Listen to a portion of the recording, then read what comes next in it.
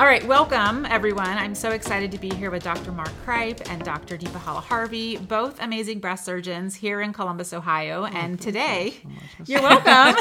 I mean it. We're going to be talking about aesthetic flat closure. Now, when I was first diagnosed with breast cancer, I didn't even know what that word meant, but we're here to talk about it today to provide some clarity, talk about it as it being an option. So let's just get started. What is this aesthetic flat closure? I grew up back in the day. So I grew up just doing a mastectomy. Okay. And you're just removing the breast. And lots of times you'd see the surgeons just say, okay, I'm here to take out the cancer. And I take off the breast and there'd be ridges at the top, a ridge along the fold. There might be some extra tissue in the armpit. They call the side boob. But the breast is gone. It's not pulling it forward. And then it rubs, it folds over the bra and prosthesis. Their arm hits it. Nobody likes it. So I've always tried to diminish some of those issues, those extra folds, and now it has a cool name. It's called aesthetic flat closure, and that's the fancy term for it, which in my residency and fellowship, working with Dr. Kripe, that's all we did, so I didn't know any different.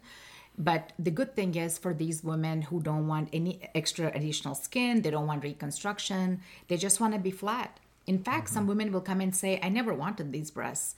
And I have a lot of women who've undergone aesthetic flat closure, are super happy with themselves. They just sort of kind of feel free, whether they're in sports or doing other things. If they had large breasts and get in the way, they're super happy with it. So it sounds like you were doing mastectomies. This is still considered a mastectomy. Right. But the difference is that you're kind of making it look a bit nicer, cleaner, no lumps, no bumps, as much as possible. Does that sound right? Yeah, I think that's good. yeah, I think that's what we do. You know, for us women, we tend to have tissue underneath our arms, sometimes in the middle, on our bone, our sternal bone, we call it. And if you don't remove that tissue and you just do a mastectomy, that can really cause pain, discomfort. It's really tough to find prosthesis that actually fits those skin folds. So we basically contour the body to where there is no excess skin. So for these women, when they go to put on a prosthesis, it's great, it fits fine. If they don't want to wear a prosthesis and just wear a t-shirt, they're still happy with it. So, And I will also say, it's not going to be perfectly flat. We're not perfectly flat. Right. We're round. Right. And we have ribs and we have muscle. And so it can never be flat. But I think the goal is kind of the mindset of just cutting out the cancer and leaving everything else and say, well, I cured your cancer. I did my job. Yeah. And I think that's unfortunate because then you're left with, okay, what do I do with this extra tissue and how does it fold over? And if I wear a bra and prosthesis, where does it go? And like you said, it hurts. And so it's trying to be more mindful of that. And I think the less body fat you have, the more flat you're going to get. If you have excess tissue, you're going to have a little bit more lumpy kind of areas, but we try to minimize that and really decrease that a number of different ways. So something called a VY advancement flap is probably what we use most, where you take that excess tissue, cut out some of it, and then kind of pull it forward or medially to try to minimize that armpit tissue. yeah, and sometimes we do what we call an angel wing, where basically remove the incision or the scar is going to go up underneath the arm. And this is for those women, again, who have lot of tissue underneath the arm. Okay. Now, is this something that all breast surgeons do, this aesthetic flat closure, or does this fall into like the plastic surgeon realm? We do it ourselves, so we remove the breast tissue and do the aesthetic flat closure ourselves. From what I understand, most of the breast surgeons across the country utilize the help of a plastic surgeon to do the flat closure. What it does for me personally is I don't have to wait for the plastic surgeon to schedule the surgery together, which sometimes can delay surgeries because both of our schedules are tough to find.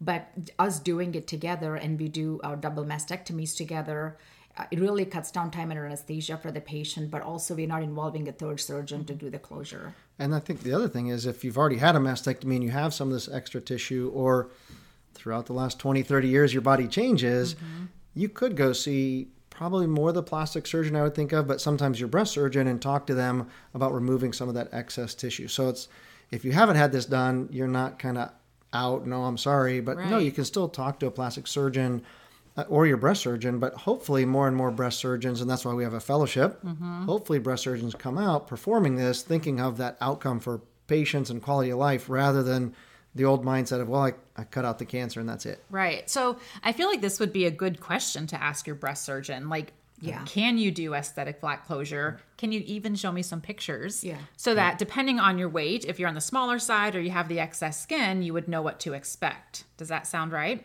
Totally agree. Okay. Now, we've talked about in previous podcasts about the fellowship program where you have a general surgeon. They're a general surgeon. That's what they do. And then they do the breast fellowship where they're actually learning more about the breast.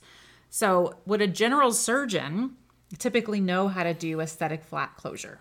Training varies from institution to institution. And then you have a general surgeon that perhaps if they trained before a lot of the fellowships, they didn't have that opportunity. But if they care a lot and they go to the conferences and they talk to their plastic surgeon, they can learn those techniques. So I think that'd be tough to generalize to say, you're going to get it or not get it. It's just depends how much do you care?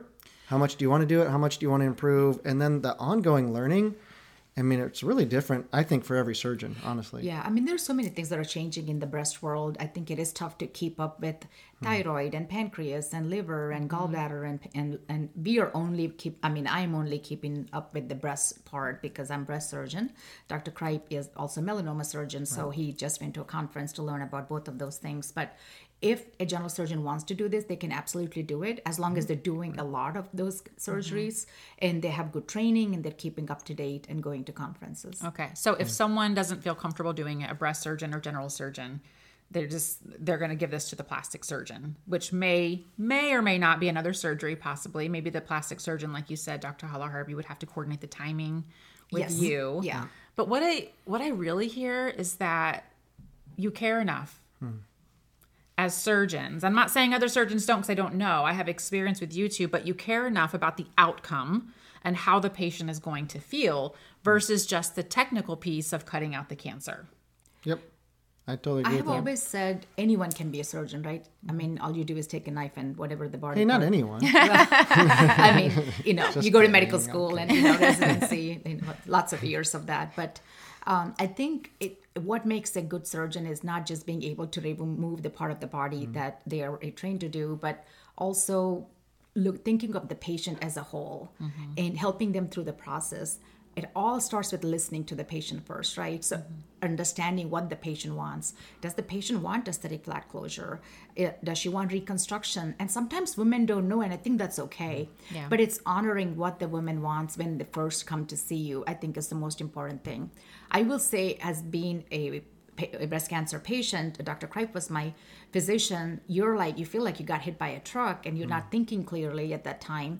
So you may not know whether you want aesthetic flat closure, you want reconstruction. So you always have an option of going back to aesthetic flat closure if you decide that you wanted reconstruction initially.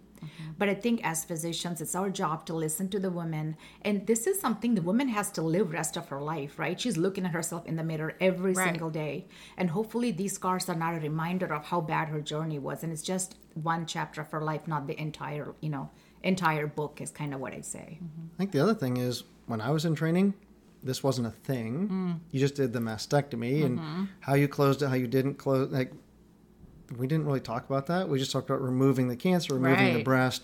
And then I was out only a few years and someone came to me who another surgeon had performed a mastectomy and kind of went a little further to the outside and thinned some tissue. I'm like, well, I can do better than that. And then also, if you're out in practice, a lot of the stuff we do in residency is really the surgery. Everybody wants to be in the surgery and you're not in the office. When you're in the office and you see the patient back post-operatively, that's when a lot of people are like, okay, we're done. We're turning you over to the PA or the NP or whatever.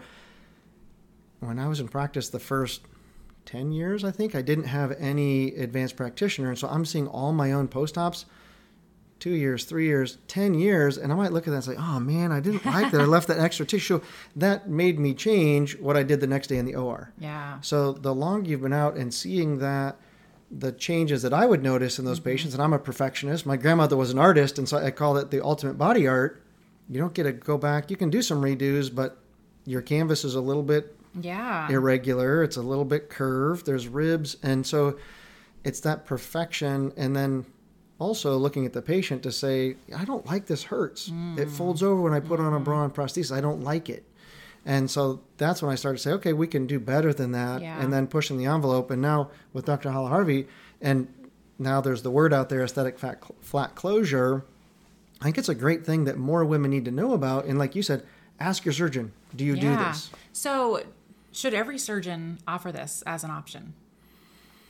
I think so, yes. Yes. I mean, because it's becoming not? a word now. There's Yeah. even like groups that are forming for Yeah. aesthetic flat closure Yeah. to bring awareness around it. So maybe back in the day, it was always like, oh yeah, you're going to get reconstruction, you're going to get implants, Yeah. and then we have deep. And now I feel like this should be mentioned by your breast surgeon as an option. Yeah, I think it should be whenever you have a discussion with the patient, you should mention all the different options, including a lumpectomy if they're a candidate.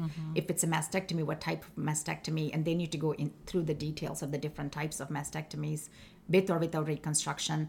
And without reconstruction should definitely be, talk to the patient. And the patient ultimately, it's a shared decision making where we're helping the patient make the decision.